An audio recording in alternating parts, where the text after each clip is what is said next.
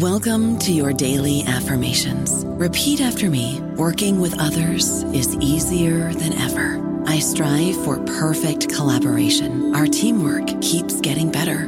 Yeah, affirmations are great, but Monday.com can really get you the teamwork you desire. Work together easily and share files, updates, data, and just about anything you want all in one platform. Affirm yes to start, or tap the banner to go to Monday.com. This episode is brought to you by Hyperice, the leader in advanced warm-up and recovery technology. They have tons of innovative products, like Venom-heated wearables to help soothe sore back muscles, Normatec compression boots to speed up recovery and increase circulation, and Hypervolt massage guns to improve mobility. Loved by athletes like Naomi Osaka and Erling Haaland. Try them yourself. Get 10% off your order with the code MOVE at Hyperice.com.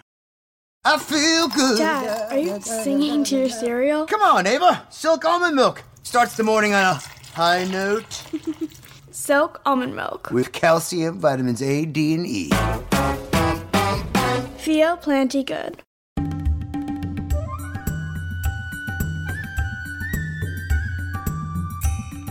Welcome to New Books in the Indian Ocean World, a podcast series on the New Books Network. This podcast is for people who want to sail the waters of the expansive Indian Ocean and learn about its past and present. Thank you for joining me today. I'm your host, Kelvin Ng from Yale University, and this is my co-host, Ahmed from Princeton University. Today, I'm here to talk to Professor Ronit Ricci, the author of Banishment and Belonging, Exile and Diaspora in Sarandeep, Lanka, and Ceylon, published by Cambridge University Press in 2019. Ronit Ricci is the Sternberg Tamir Chair in Comparative Cultures and Associate Professor in the Departments of Asian Studies and Comparative Religion at the Hebrew University of Jerusalem. She is also Associate Professor at the School of Culture, History and Language at the Australian National University in Canberra.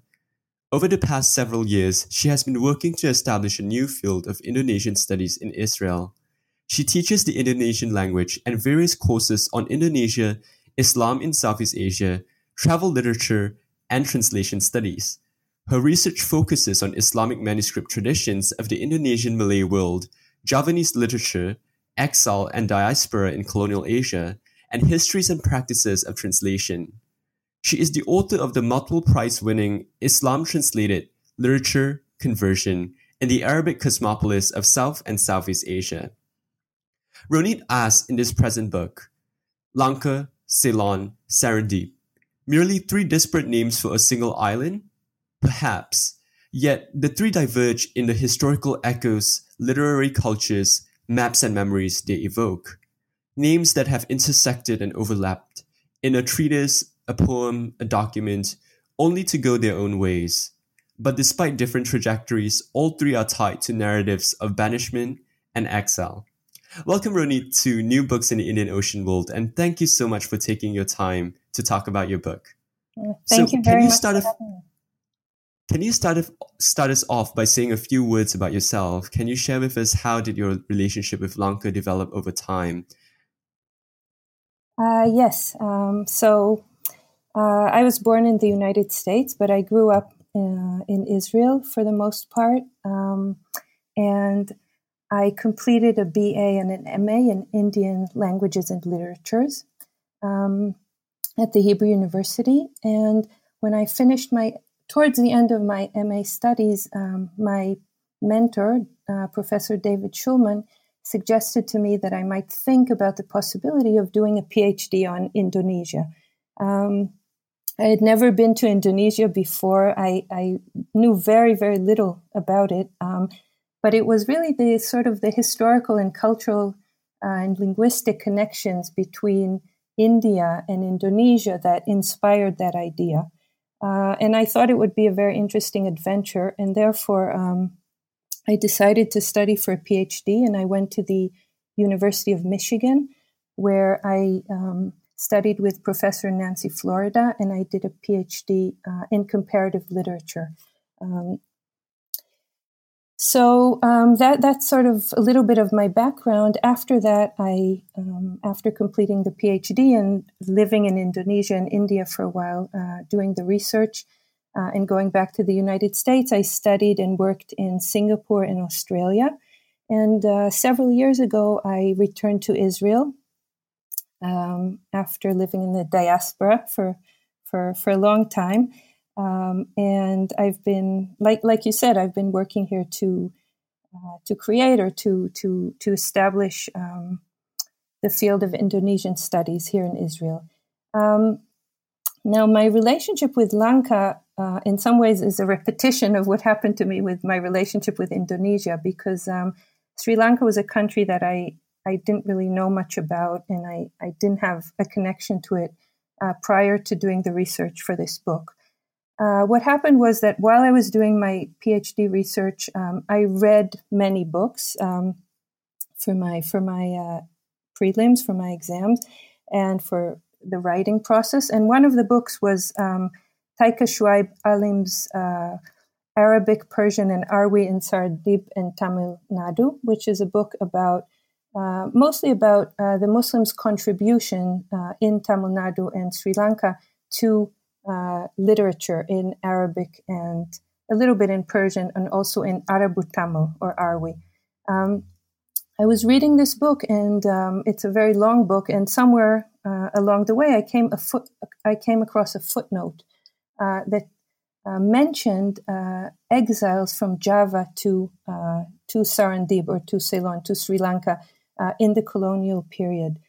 Whenever I'm asked about the germ of the idea of this book, that's the moment I go back to, because I remember being very struck by this footnote and being very curious. And I think part of the reason was that I had been studying about Indonesia for several years by then and taking history courses and courses about Indonesian culture and literature. And I had never, ever heard about this episode of royalty, members of royal families from across the archipelago being exiled to colonial Ceylon.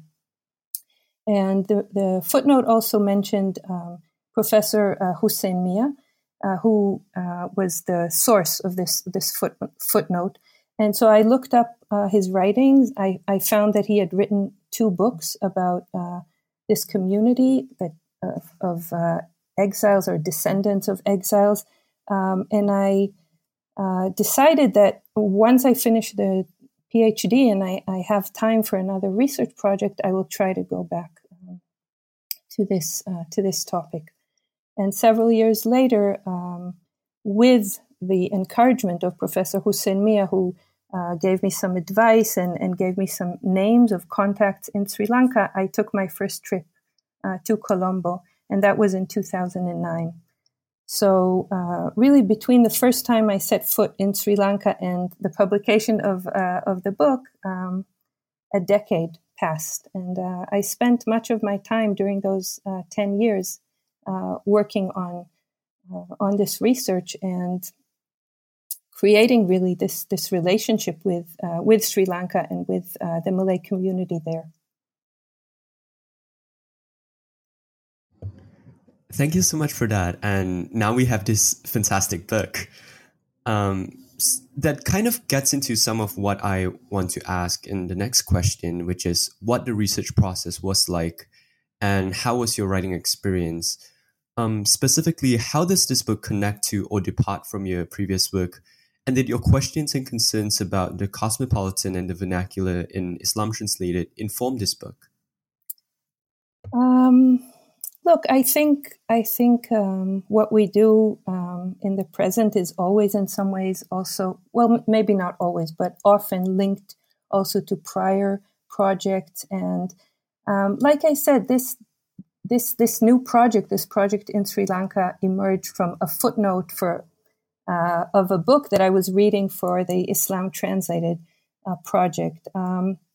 There are links in terms of thinking, remaining in the same part of the world, thinking about connections between South Asia and Southeast Asia, thinking about the Indian Ocean world, thinking about literature and questions of translation. But in many ways, it also felt like a very different project and a very new field, really, in terms of, at least in terms of entering Sri Lankan studies. Because like I said earlier, For me, it was a new place, a new world, a new society. And I really had, in many ways, to start from scratch. And the way the research progressed was really in two paths that were sort of parallel. One was that I was working to create the database for this research, and I had a grant from the British Library's Endangered Archives Program, which is a program that funds surveying and preservation, digital preservation of endangered or fragile materials all over the world. And so they agreed to fund a process of initially a pilot project of surveying surviving Malay writing, surviving Malay materials in Sri Lanka. And after that was completed, a small sort of exploratory project, also a larger project of preservation of Malay manuscripts, books, letters, and other documents. And all of this is now available, freely accessible on the British Library website for anyone who is interested. So I was doing that. I was going to Sri Lanka again and again, usually twice a year over several years, and trying to meet as many individuals and families from the Malay community across the island in order to talk to them and see if they had any such materials, and if they did, if they were willing to have them digitalized. And those explorations took me all over Sri Lanka, from Jaffna in the north to Hambantota in the south, Colombo to Trincomalee, to towns and to cities and to very small out-of-the-way places. And that was for me, like I said, a way to collect the data for the research, but it was also a wonderful personal experience because I was welcomed warmly everywhere I went, and I never encountered anyone who had Malay writing or Malay materials who refused to show them or to share them or to allow me access to them. And gradually I learned a lot also from these travels, because I met many people and I listened to their stories about their families, parents, grandparents, things that were passed down through the generations that were not necessarily not necessarily accessible in the written documents. So that was one part of the research. And the other part of the research was the more conventional part of actually reading these materials, or some of them, not all of them, and also visiting the National Archives of Sri Lanka in Colombo, where there is a small collection of microfilms, which were prepared by the aforementioned Professor Hussein Mia, who collected manuscripts in the 1970s. And those manuscripts were microfilmed at the time. Their quality is now quite poor, and some of them are no longer readable. And the original materials, the original manuscripts, are no longer at the archives, and no one is quite sure where they are. But anyway, I worked with these microfilms as well, as much as I could, and I also conducted research in British and Dutch archives for the book. And of course, and this is a major part of the research, I searched for and read Javanese sources, Indonesian, but mostly Javanese sources that had to do with the themes of the book, themes of exile and banishment. Thank you for sharing these insights about your research process.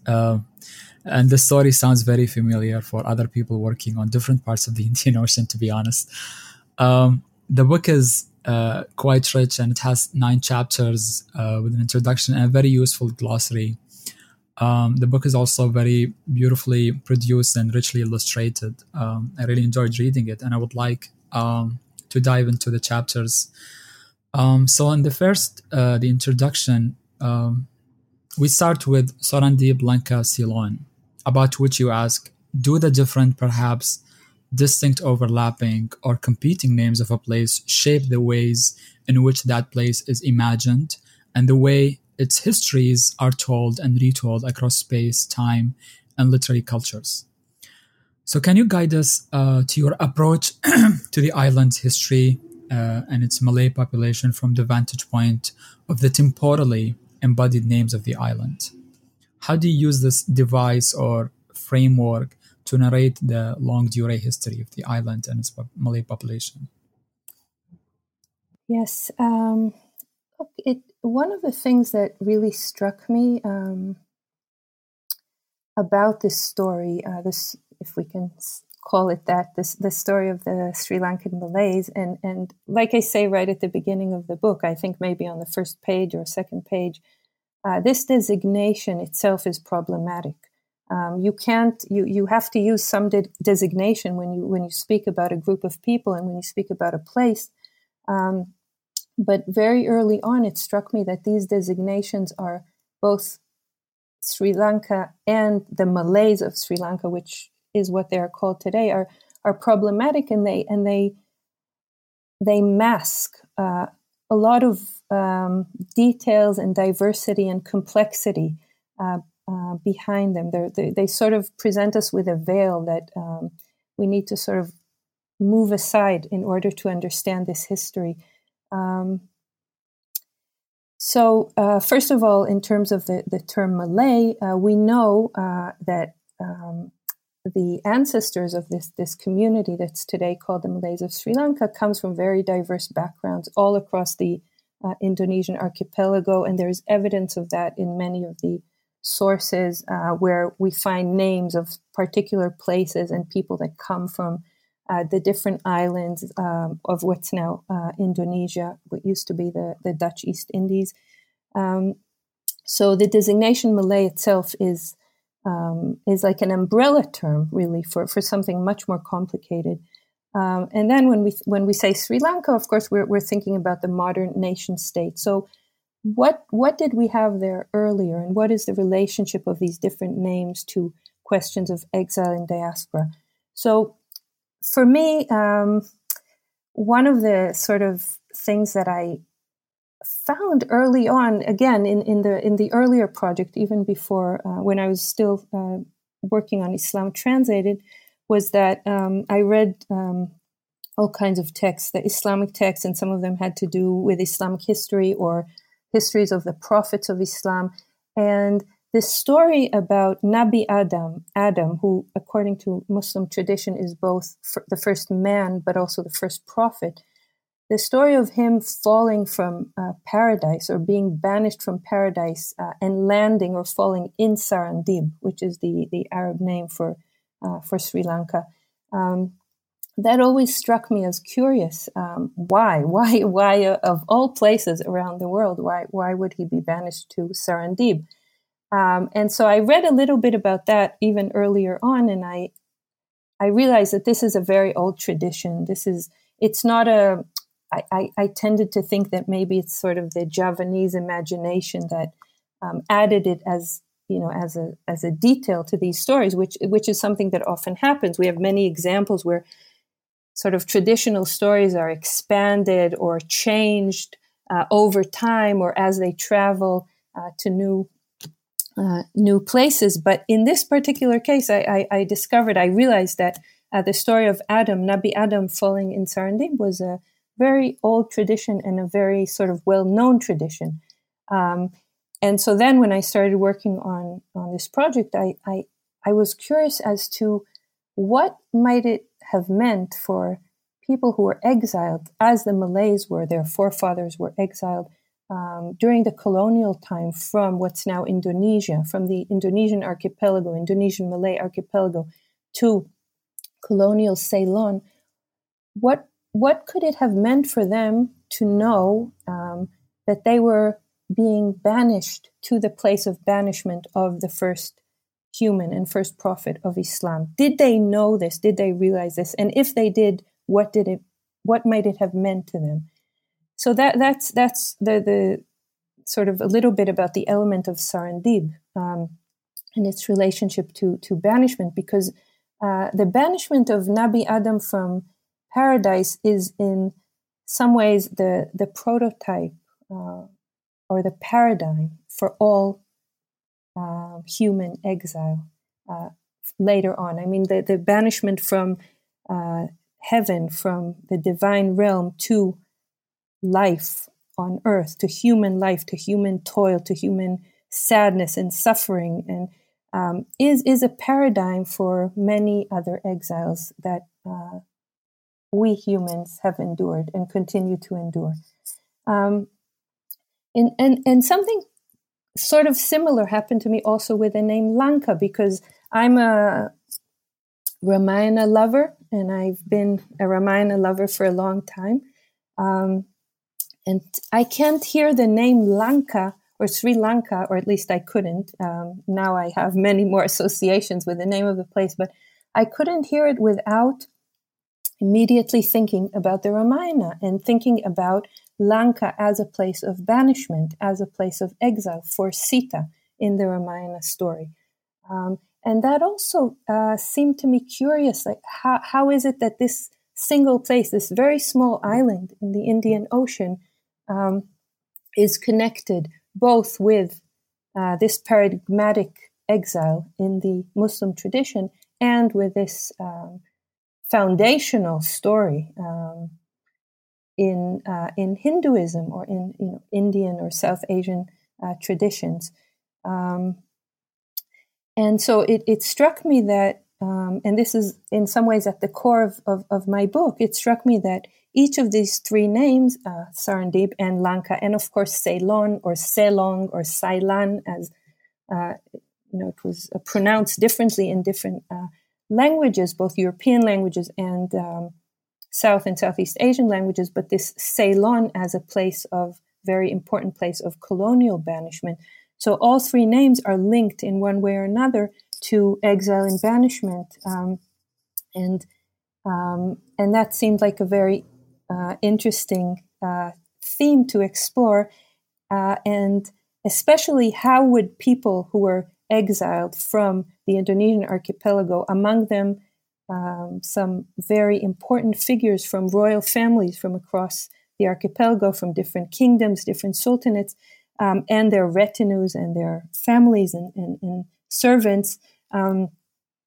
What would it be like for them to be banished to a place that already has a history of banishment, a very significant history of banishment, which is linked to important religious traditions and literary traditions, and so these echoes of exile are already there in that place, and it's important to mention here because it's not to be, I think, taken for granted, because we know that the Ramayana tradition is very, very important in Indonesia.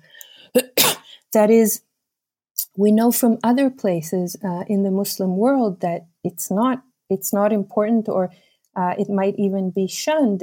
And we can see in India that there are the popularity of the Ramayana is there may be some Muslim communities where it was important, or it may even be important now, but it doesn't approach the importance of this story to Indonesian Muslims, and this is important to mention because people might assume or might think that the Ramayana is not really relevant to this story because the Malays were, for the most part, a Muslim community. Not all of them, not every single one of them, but the majority of people who were banished were Muslim, and with time, Islam really became one of the sort of core elements that kept this community together. And the Ramayana might seem sort of far away from a Muslim community, but that is not the case when we think of Indonesia, where the Ramayana, and Java in particular, where the Ramayana has been a very, very important source of art, different forms of art, especially the shadow puppet theater, the wayang, sculpture, of literary production, of poetry, and also of political thought in some ways, and especially in thinking about how kings, the relationship between kings and subjects, for example, the relationship within families. And so for me, I even though I had to search for the evidence and I had to, I needed to show that this was the case, but my assumption was that it was likely that especially people from the courts of Java, from royal families in the 18th century, would be late 17th and early 18th century, mid 18th century. My assumption was that there was at least a good chance that they would have been familiar with the Ramayana tradition, and that the name Lanka, Alenka in Javanese, would have had a familiar ring for them. Yes. One final thing about this is that in thinking about these terminologies or this nomenclature, these different names, another sort of aspect of this was also thinking about the relationship between exile or banishment and return, because these stories, these traditions that I mentioned, they also contain in them this, I think, this notion that exile and return can be situated on continuums. They're not necessarily, on the opposite ends. They can be closer than we think or than we tend to imagine.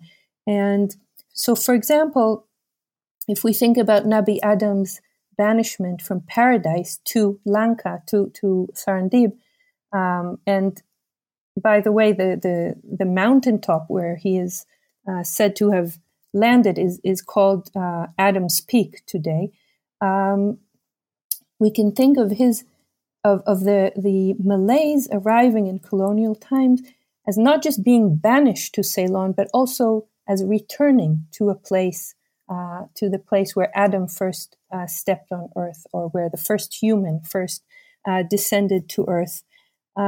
We can think about Sita's banishment to Lanka and her return as her return, which was supposed to be a time of joy and peace, as something that turned into, at least in many of the Ramayana versions, into a sort of internal exile, where she returns with Rama, and she returns to Ayodhya, she returns to her previous life in the palace, but in fact it is an exile of sorts because of the suspicions against her and because of the suffering she endures until she decides to finally return to and be swallowed by the earth. And then if we think about the Malay community, the forefathers of the Malay community, we have quite a few examples of people who were banished to Ceylon and spent the rest of their lives there, never returned to Indonesia. But we also have examples of people who were allowed to return. And then I tried to also follow in the footsteps of some of those figures as much as that was possible, to see what it was like to return. And we also have some examples of members of royal families who were banished, returned to Java, and then were banished again. So throughout their lives, they experienced both exile and return, sometimes multiple times. And finally, we have the returns that are not returns in life, but returns in death. That is, there are people who are, including some very important figures, who passed away in exile in Ceylon, but then were sent back for burial in Java. And there are some very interesting stories also surrounding those returns. So it seemed that in all three cases, using all three names and the sort of imaginings that accompanied those names and those histories, we can also think about the relationship between banishment and return. I don't know about you, but I'm very busy and I don't have a lot of time to cook. That's why I subscribe to Factor. Eating better is easy with Factor's delicious, ready-to-eat meals. Every fresh, never frozen meal is chef-crafted, dietitian approved, and ready to go in just 2 minutes. You'll have over 35 different options to choose from every week, including Calorie Smart, Protein Plus, and Keto. These are 2-minute meals. Factor meals are ready to eat and heat, so there's no prepping, cooking, or cleanup needed. They're flexible for your schedule. Get as much or as little as you need by choosing your meals every week. Factor is the perfect solution if you're looking for fast, premium options with no cooking required. Sign up and save. We've done the math, and this is important. Factor is less expensive than takeout, and every meal is dietitian approved to be nutritious and delicious. Head to factormeals.com/NBN50 and use code NBN50 to get 50% off. That's code NBN50 at factormeals.com/NBN50 to get 50% off. Mm-hmm. I find the book really useful in thinking about how to write island history in the Indian Ocean. And as you just mentioned, in talking about exiles and return, another strategy in writing this book was writing a connected history that is not merely focused on the island itself as islanded, as we may say, but also views from the other shore, that of the Indonesian archipelago, and in particular Java. In your opinion, what can that tell us about the frontiers of the Malay world? And what does that signify for the Indian Ocean at large? And how would you situate this book within that of diaspora studies within the Indian Ocean?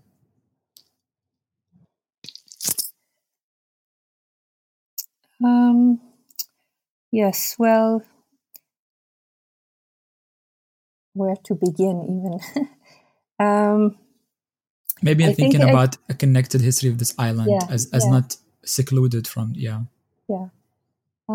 Yes, I mean, for me, it was very important to make these connections, some of which I've already mentioned, through the stories and through the images and through the different religious traditions. But like you say, there's also the geographical, the sort of concrete connections within the Indian Ocean, and I think that if we look only at one perspective, for example, looking at the history of the Malays on the island, I mean that in itself is a fascinating topic. But I feel like if we're thinking about mobility, which is a very sort of important trope in many of the studies in Indian Ocean studies, if we're thinking about mobility, then it's very interesting to think about the movement of people, but also about what happens on the different shores. I mean, some of the people were moving around and going back and forth, and some of the people remained. For example, in this study, I think about the people in Java who had relatives or friends or subjects or kings who left.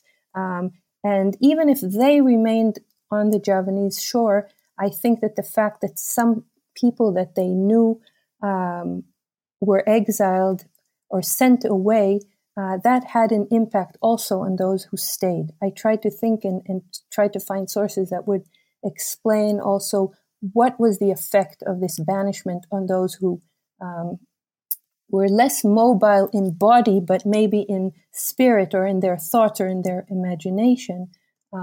They were also moving across the sea.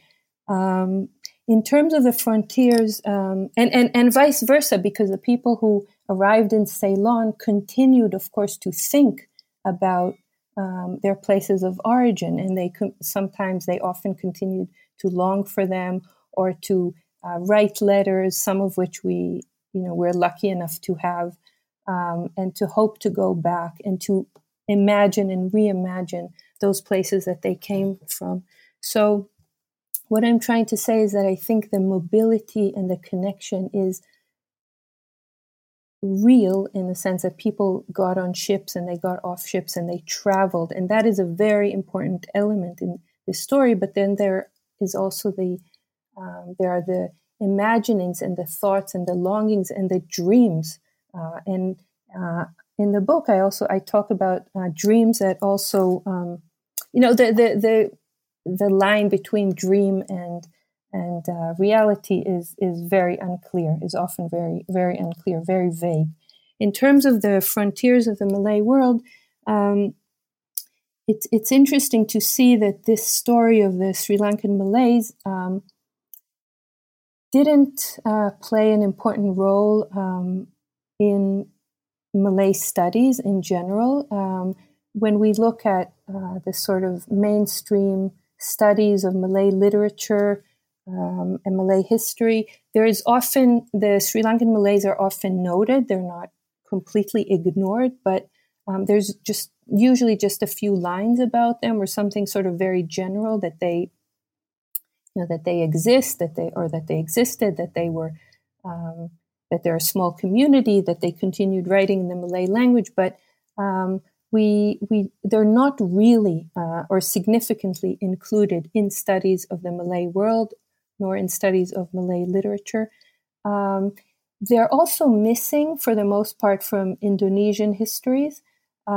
This is something that surprised me at first, because I thought I would try and find the Indonesian historians who have written about this topic, and I thought that there would be, quite a few of them, or that I would find Indonesian history books where there is quite a bit of information about the banishment of people from across the archipelago to Ceylon and also to other places.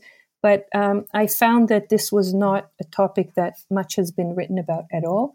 And then finally, if you look at histories of Sri Lanka, you do not find the Malays, or you barely find them in the sort of, again, I'm talking about sort of the typical mainstream histories. So in a way, this community was marginalized in different fields and different kinds of studies. And I think that what this current study, one of the things that it shows is that we can significantly expand the boundaries of the Malay world if we look beyond the sort of the conventional sites that we typically study. And this includes not just Sri Lanka, but also the Cape, and the Cape in South Africa, where more or less around the same time, people were exiled. It was also a Dutch settlement, and people from the archipelago were also sent as slaves and as exiles to the Cape. And there are more and more studies in recent years looking also at what's the community that's called Cape Malays. And this is also part of, again, the studies in the Indian Ocean on incarceration, forced migration, like Claire Anderson's work or Carrie Ward's work. So in a way, a study like this expands the boundaries of the Malay world, but then it also connects with other studies and other stories across the Indian Ocean, from Africa to Indonesia and beyond. There was one other thing I wanted to say in terms of the connected history. Maybe that. One of the things I wanted to do in the book is also connect or introduce or highlight the voices of people that are often not heard in the studies of the Indian Ocean, of the Malay world also, and of the literature of the Malay world, the Malay-Indonesian world. And of course, when we think about exiles, we're looking here at, there's this tension between the fact that many of these figures who were sent away were very, very important figures in their societies of origin. From Java and other places, we have kings, we have princes, we have heirs to the throne, we have queens, and many sort of relatives of these within these families. But then when they arrive on the other shore, they're of course stripped of their titles, of their lifestyle, and of power, and so they in some ways become almost like subaltern voices, maybe subaltern kings, if something like that is even possible. And we have very, very few studies that sort of uncover their voices and their thoughts or their perceptions of banishment. And so this is another element of that was important to me, and that I tried to bring out again in looking at trying to recreate these voices or these perspectives from the different shores across the ocean. And I think you succeed in doing that quite well. So in thinking about banishment and exile, whether it's by Allah or by the Bagwans or by the Dutch or the British, we access unusual sources that usually historians think of as useless for writing history. And I find your book quite imaginative in strategically thinking through these sources and using them to write history. So can you introduce us to the Malay genres of the hikayat and the shair, to think about the relationship between genres, history, and literature? Yes, well, I'm not officially a historian. My background is in comparative literature, and I, of course, the work is very much embedded in history and in historical documents. But first and foremost, I am interested in, and I look at these literary texts. But again, when we even our own definitions of what is literature and what is history, our definitions today don't necessarily map on very easily or comfortably to earlier times.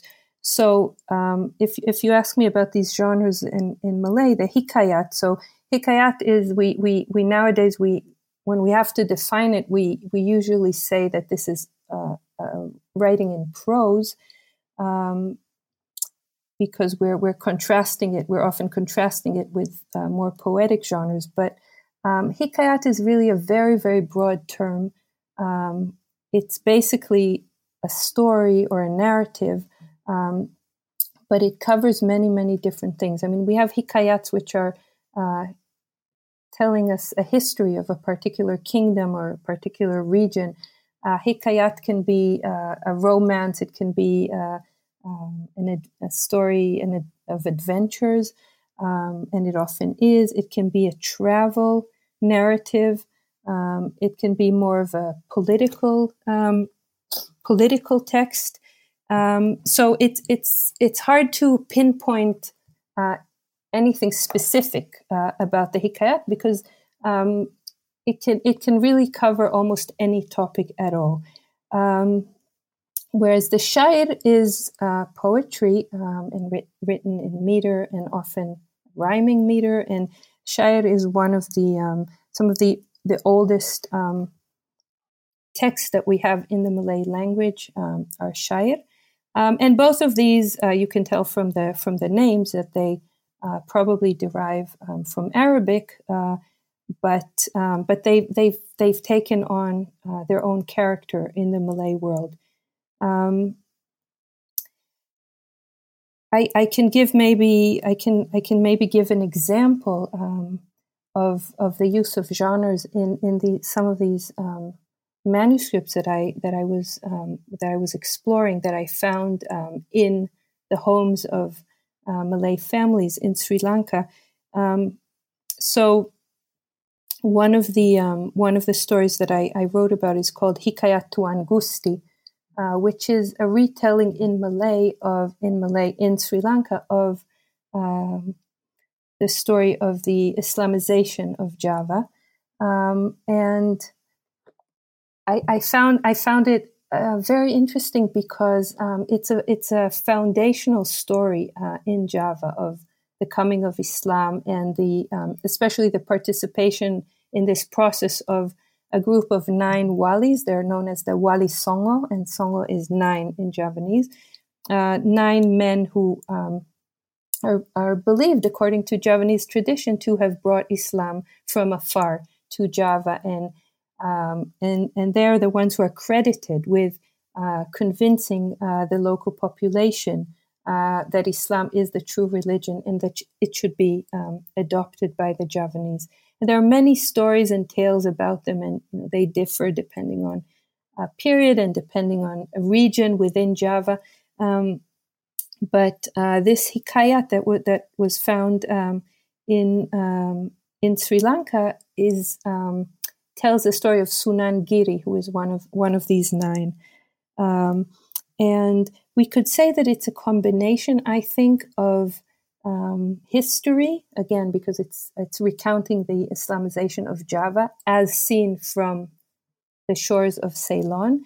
It's a form of travel literature, I think, because it sort of guides the reader across the island of Java to different places and introduces different figures and different kings. And it allows this tradition, this very, very important core Javanese tradition of the Walis, of the Wali Songo, to remain alive in exile. So that's an example of one of the hikayats, which I think was very significant. And from what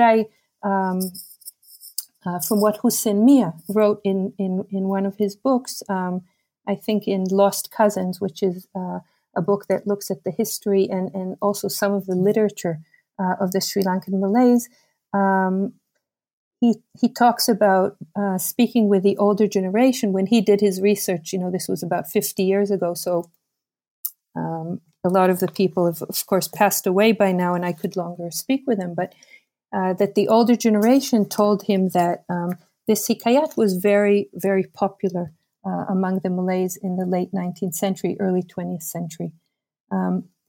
So that's one example that also connects with questions of memory and place.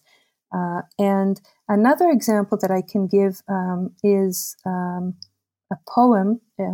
It's actually not a shair. Shair is more of a Malay poetic genre, and the example I want to give is a kidung. Kidung is a genre of songs in Javanese, and in one of the chapters I discuss a compendium of different texts that I came across, and within this compendium, which contains all kinds of brief texts and snippets and genealogies, I came across this poem, which the title of which is Kidunguru Mekso Ingwangi, and this is a Javanese song, and the title means a song guarding in the night.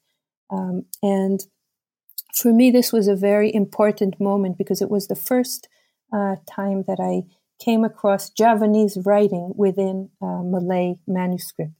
And like I mentioned earlier, even though we know for a fact, and we have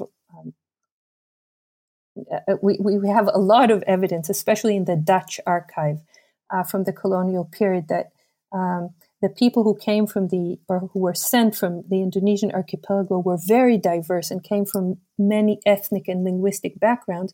Even though we know this, we have very little evidence, at least so far, for linguistic diversity in the community in colonial Ceylon. And certainly today, when, and for a long time by now, Malay became the sort of unifying language of this community. And so reading this compendium and coming across this poem in Javanese was a very important moment for me. And so this poem shows us, first of all, it shows us the continuity also of this genre of kidung that was brought along into exile. And it's written in Tembang Mocopat, which is a Javanese poetic meter.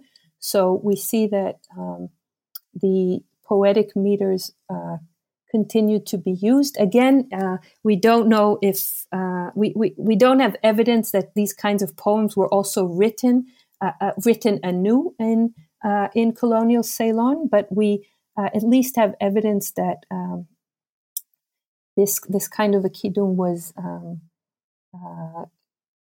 was preserved in exile, including the meter, and this connects to what I just recounted about the Hikayatu Angusti. This is a poem that is attributed to one of the walis. So the Hikayat tells the story of Sunan Giri, one of the walis, and the poem is attributed to Sunan Kalijogo, who is usually considered the leader of these 9 walis. And it's a very well-known poem. It's even well-known today, and it's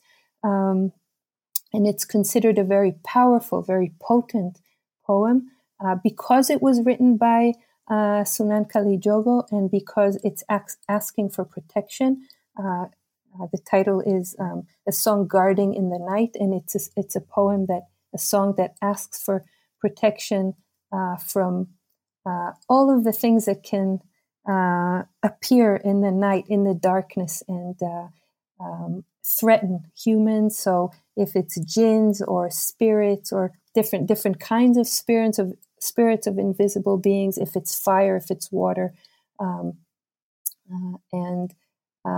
all kinds of adversity. And so I think that for me, there was a connection between this Hikayat and the story of Sunan Giri and the Islamization of Java and the preservation of this poem, very important poem, potent poem by another one of the walis in exile.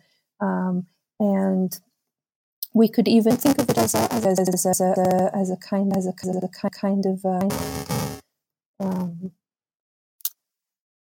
as a way, as a request for protection. The singing or the reciting of this poem as a request for protection in the darkness or in the night of exile by those who read it, who rewrote and rewrote it and recopied it in these manuscripts. How is that related to history, to the question that you asked me?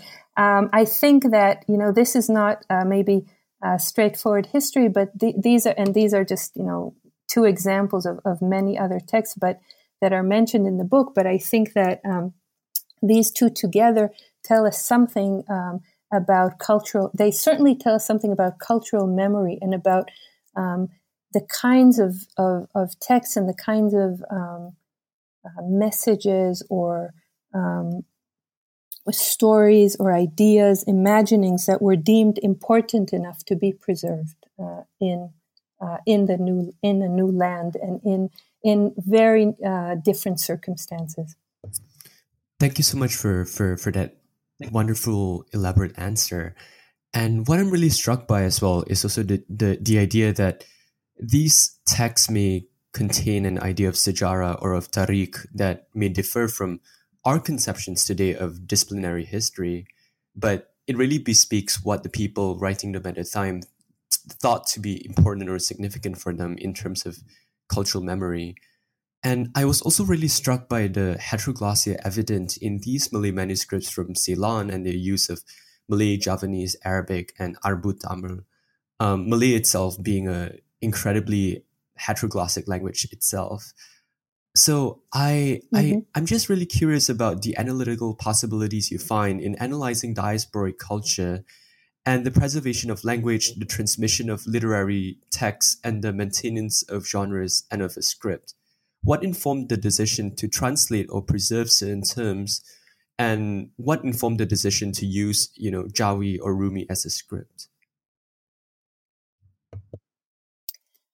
Yes, I mean, I would also love to know more about why certain texts were copied or selected for copying or for preservation, and that's the kind of question that we can make assumptions. We can say, okay, this was copied, this was preserved, therefore it was important. But we have to constantly remember that we're working within a very partial and fragmented archive. And this is something that I was very conscious of especially because of my methodology, which I elaborated on before, of sort of searching for these texts and knowing that every text that I find is, if I may use the word serendipity here, there was a lot of serendipity involved, and I say that because serendipity is a word that derives from the word sarandib. So there was luck. There was sometimes I might have missed something very important just because I was unable to meet the right people. So I hesitate. I'm saying all this because I hesitate to say something very conclusive about why certain texts were translated or preserved while others were not. But we can work with what we have, and I think that what we find in these manuscripts and the compendium that I mentioned is a good example because it sort of contains so much in between its two covers. But you can see similar things if you look across other manuscripts as well.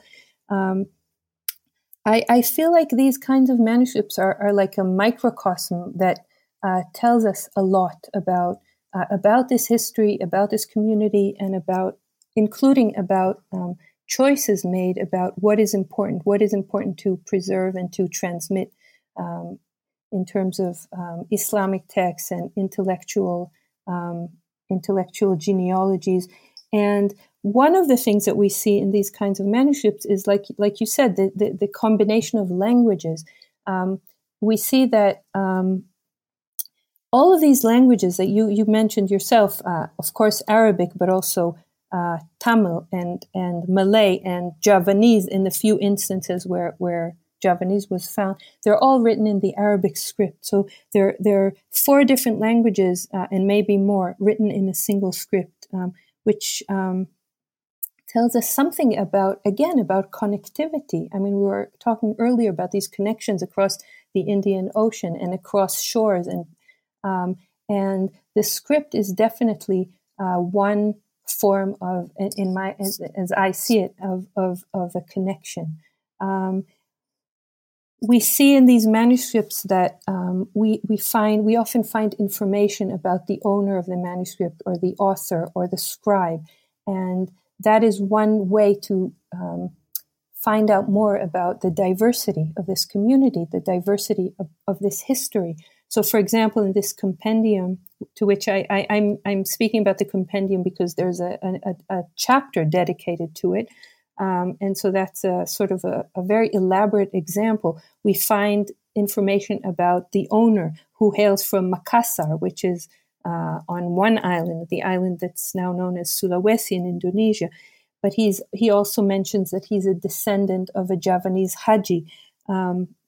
So we have here something also about the familial networks and the networks of pilgrimage, and the different languages, which also represent different communities, especially in Ceylon itself, where the manuscript is written and is put together, is assembled. We learn something about the context between Tamil-speaking Muslims, Malay-speaking Muslims, Javanese-speaking Muslims, or speaking or writing, and of course, all of them are always intimately connected also with the Arabic language and texts that derive or are translated or transmitted from Arabic.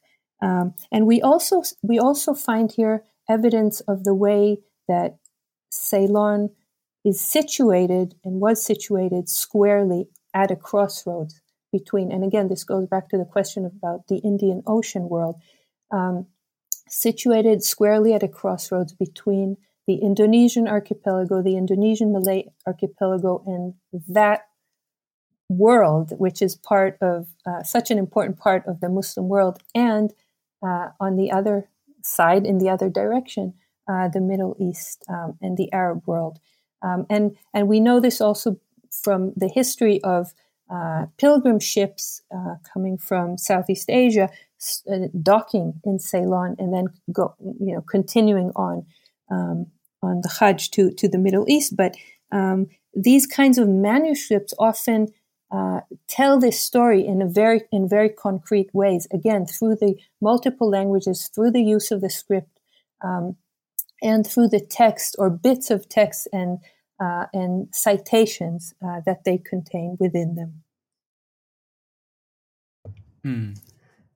And that reminds me about this term that you employ in chapter 4, Ceylon, where you ask how life in exile was imagined and understood in Java, how exile affected those left behind, as well as those returning home from Ceylon, and what meanings, tensions, and creative possibilities infuse narratives of exile. Can you talk a bit more about the word Ceylon itself, or Disalongake in Javanese, or Disailankan in Malay, and specifically what it suggests about ideas of exile, banishment, directionality? Yes, I mean, this is also something that I sort of caught my attention early on when I started reading about, especially when I started reading Javanese texts about this period of banishment, that the word Ceylon itself, which is a noun, was turned into a verb. These forms, disailankan in Malay and diselongaken in Javanese, you can hear that it's basically the same structure, but pronounced a little bit differently in the two languages. It literally means to be Ceyloned, and at first, and it's a passive form, and the kan at the end is causative, meaning that this is something that you cause someone else, you do it to someone else. So this is something that was done. It's described as so and so was disailankan, so and so was exiled, so and so was Ceylon, sent to Ceylon, and initially it probably meant just being sent to Ceylon, being banished to Ceylon, but gradually, and that tells us something about the centrality of Ceylon as a site of banishment, its importance as a site of banishment. But then its use became more generalized, and over time it came to mean to be banished or to be exiled. Now, these are not the only words in these languages, and I also did a small study about the vocabulary, the range of words used for banishment. But it's definitely one of the important terms that are used again and again. And then I came across this text where someone was described as Disailankan ke negeri Kap in Malay, which means he was Ceyloned to the Cape. So that shows us that Ceylon itself, to be Ceylon, became synonymous with exile. And so that is the sort of the point about again, if we're thinking about names, if we're thinking about the names of the place, the name of the place itself became synonymous with the act of exiling. Yeah. Mm-hmm. Now, in terms, go ahead. Yeah, sorry. No, I just wanted to say something about the people left behind. But if you want to ask something else, that's a very also good point to talk about the immobile and the mobile at the same time. And in chapter 5, you do some of that work. And in connection to that, I think your book also makes an important intervention in thinking about writing emotions into history and paying attention as well to gender dynamics. So in chapter 5, Exilic Journeys in Time, Place, and Writing, I would like to think about the theme of exile, exilic life as depicted and remembered in Javanese text, and how did you read into them the challenges and emotional turmoil experienced by long-term exiles returning to Java, and if you can elaborate on the gender perspectives on exile and return in relation to that. So the notion of emotions and at the same time the gendered perspectives in connection to that. Yes, that's always connected, right? I mean, emotions, and especially emotions in women, we tend to think of those as very connected. I look, to me, this was one of the most challenging but also most enjoyable parts of the research, looking looking for the Javanese side of the story, because even though most of my research was done in Sri Lanka, and I found very interesting manuscripts and texts to work with, I was very sort of, because of my earlier work and my ongoing attachment to Java and to Javanese studies, I was very eager to find the traces of this story of exile on the Javanese side. And I want to begin by saying that it was very challenging, because we don't really have, like I said earlier, we don't really have many secondary sources in Indonesian or written in Indonesia about this period, about the experiences of the exiles. And if you go to the Javanese sources, where do you begin? Usually the Javanese histories, which are often written in the genre of babad, these babads are typically hundreds of pages long, and they don't have a table of contents, or they're not divided into chapters, or it's really not easy to know where to look, where to begin. So I started looking at several babads from this period that more or less describe this period of the early mid 18th century. Some of my inspiration came from the work of the late Merle Ricklefs, who was a very, very important, prominent historian of Java, who sadly passed away recently. And he wrote several books about the courts of Central Java around this period. And so there were some hints in his scholarship as where I should look. The mention of exile in these babads is often very brief. You can often find just one or two sentences, and again, I'm talking about manuscripts of several hundred pages. You can find just one or two sentences here and there. So and so was banished to Ceylon. So and so was Ceylon, and this was also a question for me. If this experience of banishment was important, as I imagine it to have been, why do these sources pass over it almost in silence, or it's unusual to find a longer description. But again, what we have is what we have, and so one of the very interesting passages about exile appears in a well-known history, which is titled Babad Giyanti. And I talk about this in the chapter that you mentioned. And what we have there is we have two women. Again, this goes also to the question about gendered perspective. We have two women who returned from exile, and they visit the court. They visit the king, the Sultan of Surakarta, and they are recounting to him some of their experiences in exile.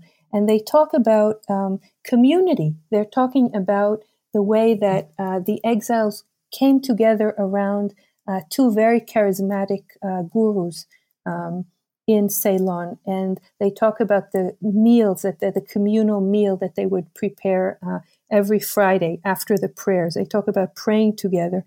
And so this is a glimpse into exilic life that we very rarely get. So the sense of community, the sense of coming together with Muslims who are not necessarily from amongst the exiles, but it's a larger community, the charismatic teacher, the importance of the guru, the importance of food, the importance of prayer, the importance of Quranic readings. So we get a glimpse of all of that. And then towards the end of this section, they also tell him about an incident which is fascinating, but again it's the only one I came across in my entire search of this type, and it talks about the guru looking at one of the exiles who seemed very sort of sad and lonely, and he asked him, What do you miss? What do you remember about Java? What do you miss? What are the things that you long for? And then this man talks about the fruits. He talks about the fruits, and he talks about food that he is longing for, that he cannot find in his place of banishment. And so this brings together the very sort of mundane, the everyday, the food, the fruits that he's longing for, with sort of the larger framework of cultural longing and all the things that were no longer available to these exiles, and at the same time the comfort that they could find in the community that they created, in the relationship with a teacher. And the teacher, the guru, after he hears these words, he is able, through his powers, his special powers, and to make these foods available to the exile.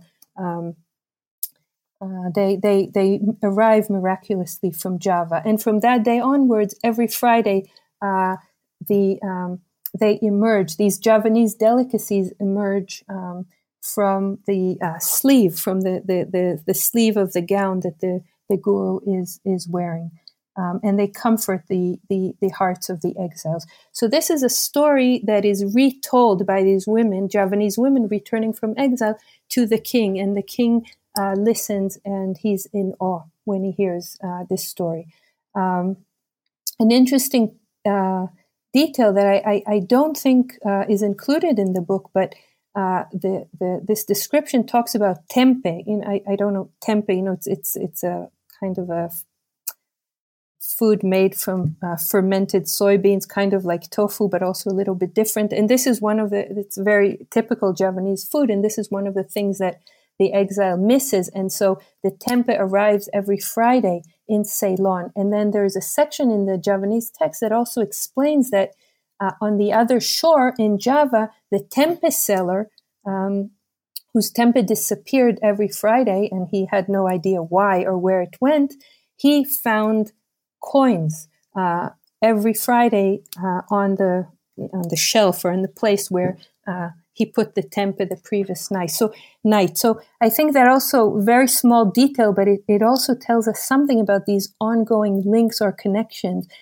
between the exiles and those left behind, and sort of there's a mutual connection. It's not that the tempe disappears and benefits the exiles, but the tempe seller remains, is left with nothing, but he is also compensated for his participation in this network, this small economic network of tempe selling. So one element of the gendered perspective is to see that it is the women, even though mentions of exile are few and far between. When we do have a story like this, which is very rare, it is the women who tell it. And it is the women who speak about food and about cooking and about community and about relationships. So I found that, to be worthy of note, that it is the women who voice these aspects, these more emotional and social aspects of the exilic experience. And the other mention of a gendered perspective in this chapter is the story of a woman who is mostly just mentioned as Putri Ceylon, which is the Ceylon princess. And this is a woman who also left a few traces in the archive. I mean, looking at different babads, and after noticing her once or twice, I was then able to find her in a few places. But again, these are just hints of her life.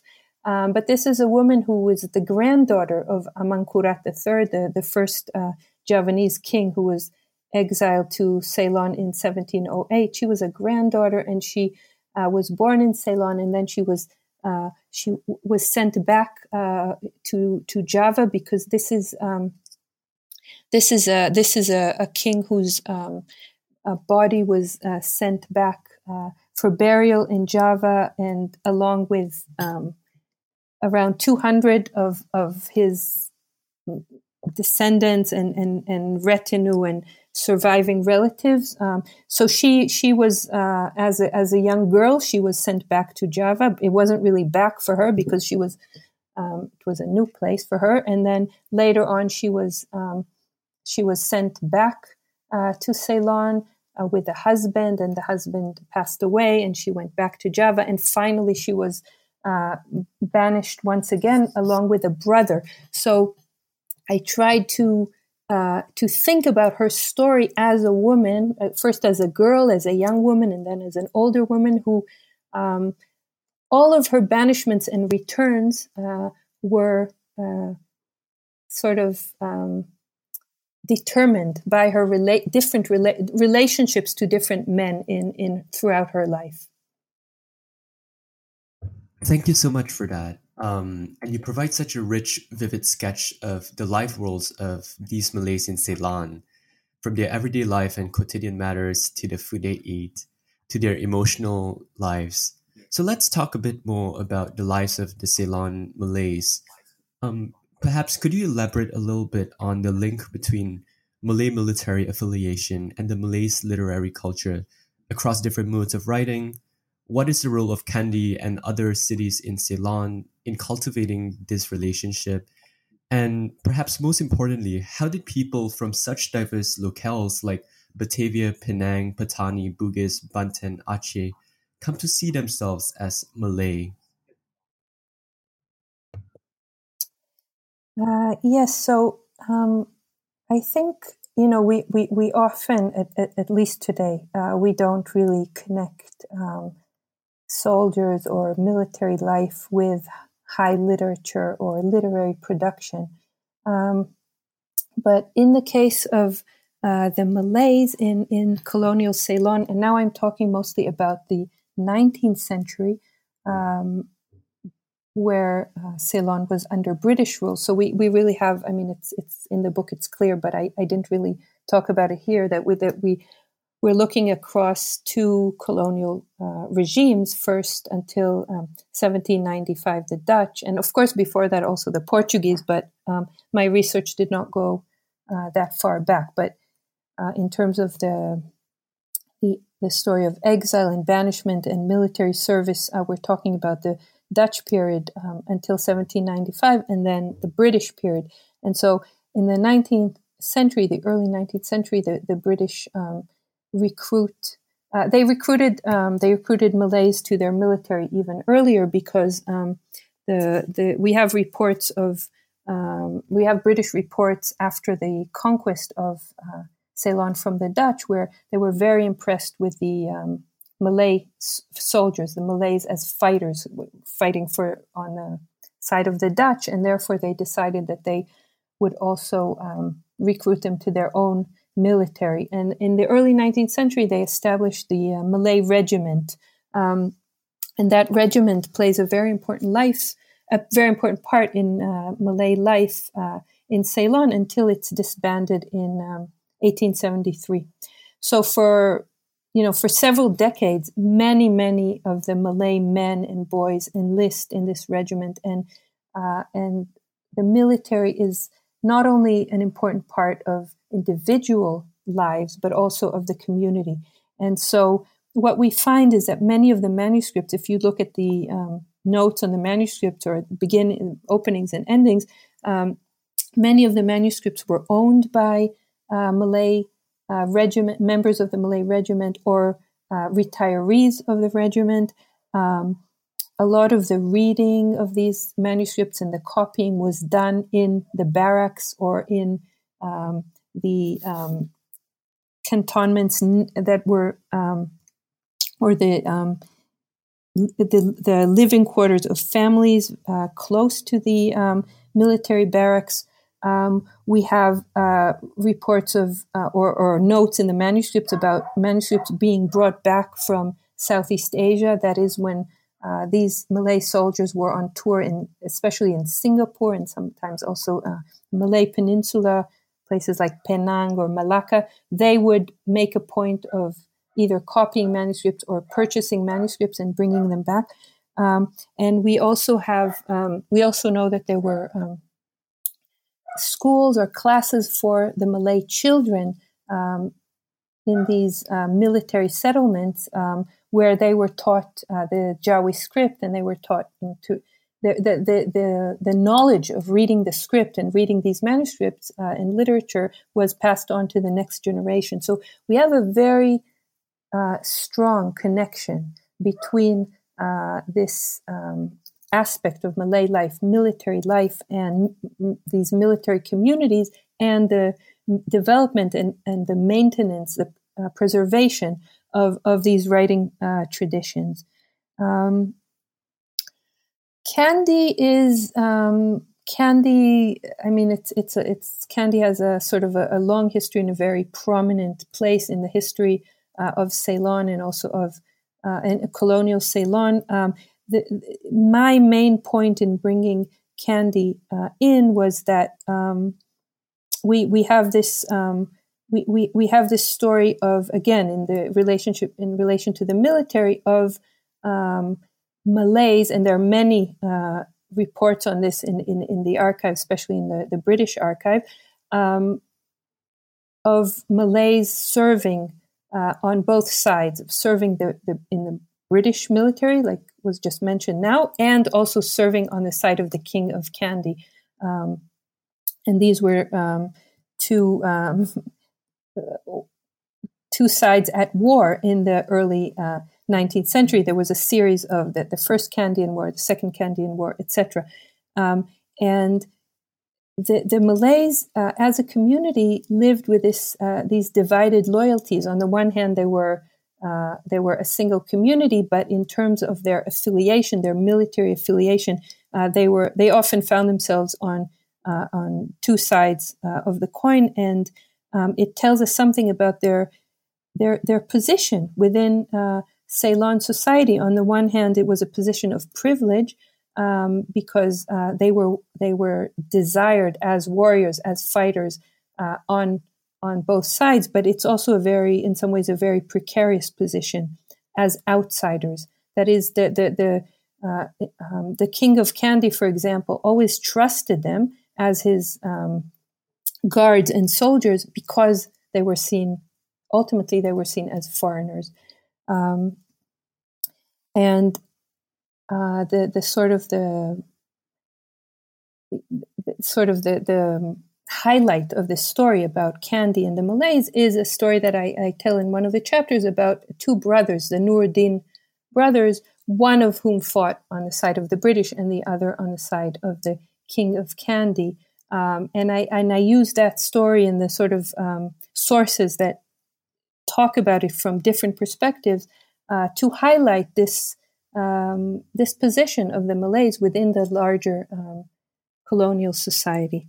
And I also I found it very interesting that these at least one of the traditions talks about these Nuruddin brothers being buried, or one of them at least being buried within the compound of the very, very important Buddhist temple in Kandy, which is the Temple of the Tooth, where one of the Buddha's teeth is supposed to be preserved. That in fact it's the power of the Muslim saints, of the Malay saints, that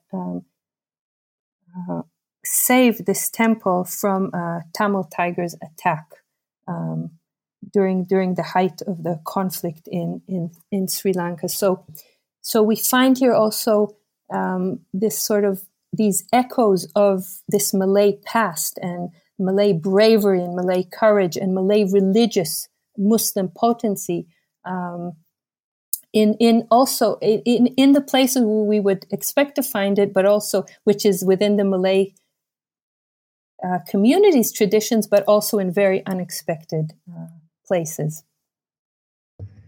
So, what was the other thing you asked me? You asked me another how thing did also. people from these diverse locales come to see themselves as Malay?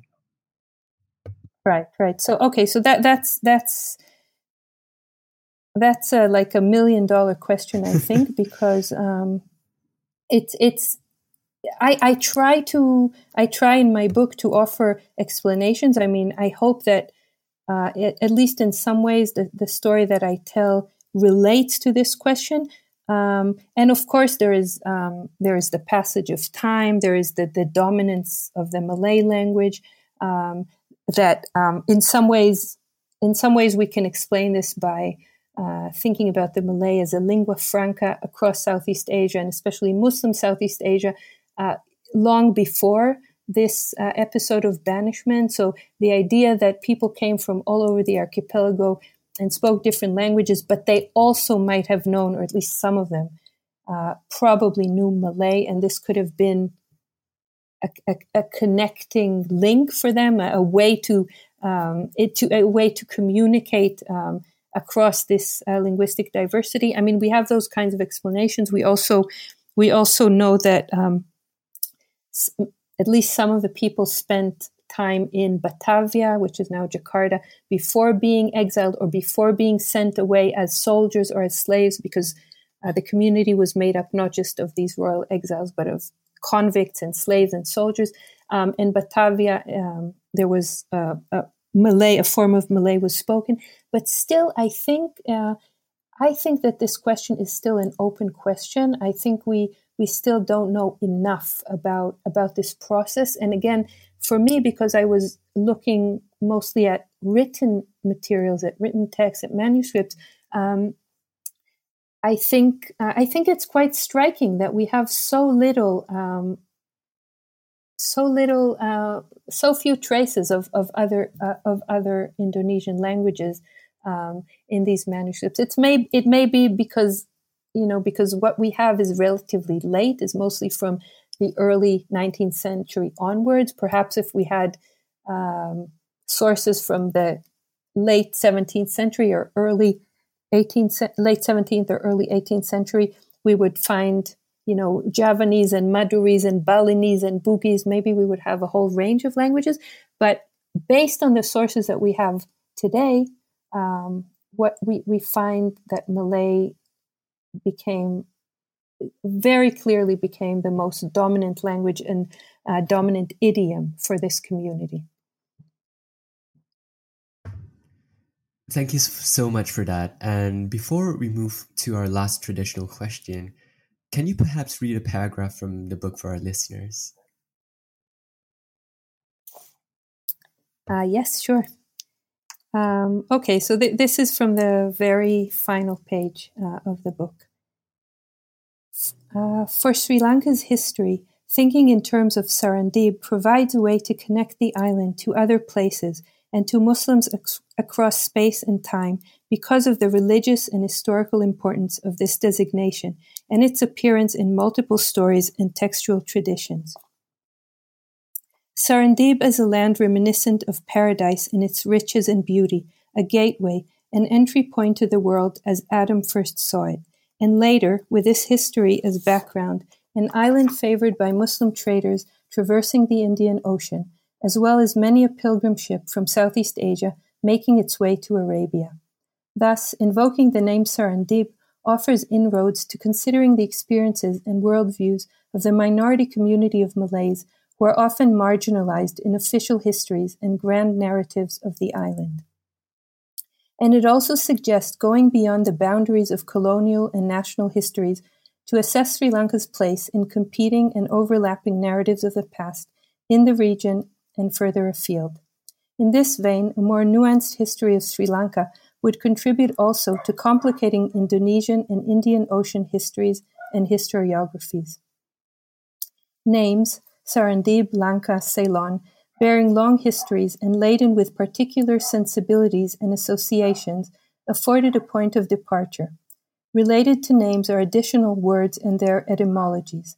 The name Ceylon transformed into a Malay and Javanese verb connoting banishment, while Sarandib inspired serendipity, associated with searching, finding the new and unexpected. These two words, deriving from the island's names and speaking respectively to displacement and discovery, exile and fortuitous encounters, encompass the Malay's history and the way it was remembered, retold, and imagined. Beautiful. Well, Ronit, we've taken up a lot of your time. So just to close off this interview, could you tell us what are you working on now? And a little bit about your current and future projects or what you hope to work on. Yes, sure. I have two projects at the moment, both of which I'm sort of relatively in the early stages of. One actually sort of grew out of a section. I don't remember which chapter it's in, but there. I think the one about the compendium. There is a section about interlinear translation, which is basically a form of translation that was very common across the Indonesian Malay world, also in other parts of the world. But I am looking at, especially at the Indonesian Malay forms of this translation. And in most of these texts, what you have is an Arabic text and then large spaces between the lines. And underneath each Arabic word, and sometimes it's even just a prefix or a suffix, you have a translation into Malay or into Javanese. And so there is an example of that, a one-page example in the book. And what I find very interesting about these translations is that they offer us a translation paradigm that in some ways is very, it seems at least very limited. It seems very narrow. It's a word for word, often very literal translation. And sometimes it's so literal that if you read the Malay sentence, it doesn't really make sense because it follows the Arabic so closely. But at the same time, I feel like it opens up an entire world of thinking again from the very small details and then widening it into a big picture, thinking about language change, thinking about the transmission of cultural and religious knowledge, again, in its most minute details, beginning with its most minute details, thinking about the intellectual transmission of ideas, and also about the script. Sometimes the two languages are written in the same script, sometimes in different scripts, and there are many, many variations to this. And all of this sort of information and all of this knowledge is, we could say, hidden in between the lines. So that's one project, and the other project is about the Layang Ambio, which is the Javanese textual tradition that covers the biographies of the prophets of Islam. So that allows me to stay in touch with my friend Nabi Adam, because he's always the first in these collections. And so it tells the stories going from Adam and all the way to the Prophet Muhammad, covering the lives and the deeds of the different prophets in the Islamic tradition as they were retold in Java. Beautiful. Thank you so much for listening to today's episode, in which we explored Banishment and Belonging, Exile and Diaspora in Serendip, Lanka and Ceylon, published by Cambridge University Press 2019. This is your host, Kelvin Eng. And I'm Ahmed Al-Mazmi. Stay tuned for the next episode of New Books in the Indian Ocean World.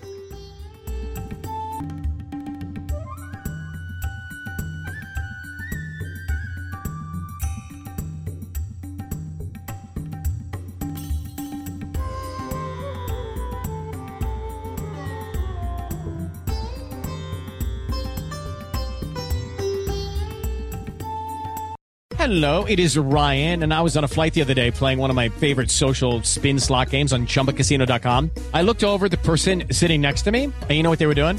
They were also playing Chumba Casino. Coincidence? I think not. Everybody's loving having fun with it. Chumba Casino is home to hundreds of casino-style games that you can play for free anytime, anywhere, even at 30,000 feet. So sign up now at ChumbaCasino.com to claim your free welcome bonus. That's ChumbaCasino.com and live the Chumba life. No purchase necessary. VGW. Void where prohibited by law. See terms and conditions. 18+.